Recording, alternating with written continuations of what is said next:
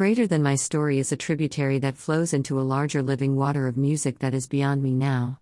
For all those that were there from the beginning, I know you have a story to share too. This is my punk lullaby. Greater than.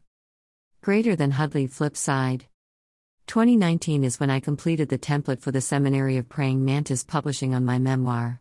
Catching images and people that still run through my psyche. Just the other night in a dream I ended up backstage.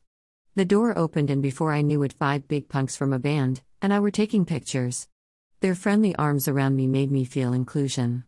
It was a time that still haunts me. As in every generation of my life. All are unique times. Vastly changing and different generations. Yet I wrote my punk lullaby as my 2 boys were growing up. It is not a perfect story, but it does hold a mythos of punk rock. I just got my complete copyright for this book.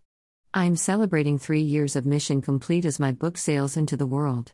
A true rebellious history by a young woman who helped document a punk rock scene. It is comforting to know that several of the bands I loved are still out playing. There is not a scene like there once was, but now the punk genre is solid, and so the story moved forward. Below is an excerpt of A Christmas Day 1978. One empty Christmas day, Crazy Keith. And I took the bus from Southgate to Woodland Hills where my folks lived. We had to make a stop in Hollywood to transfer buses.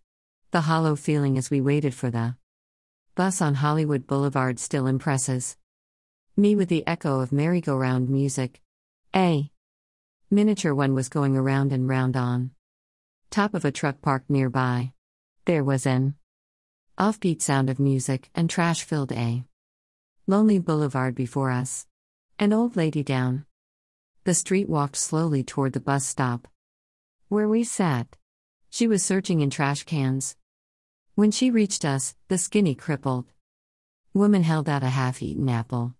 Not as a gift but for money. I lost Crazy Keith a year later somewhere to someone and quickly got over his obnoxious, talkative, and controlling personality and moved on.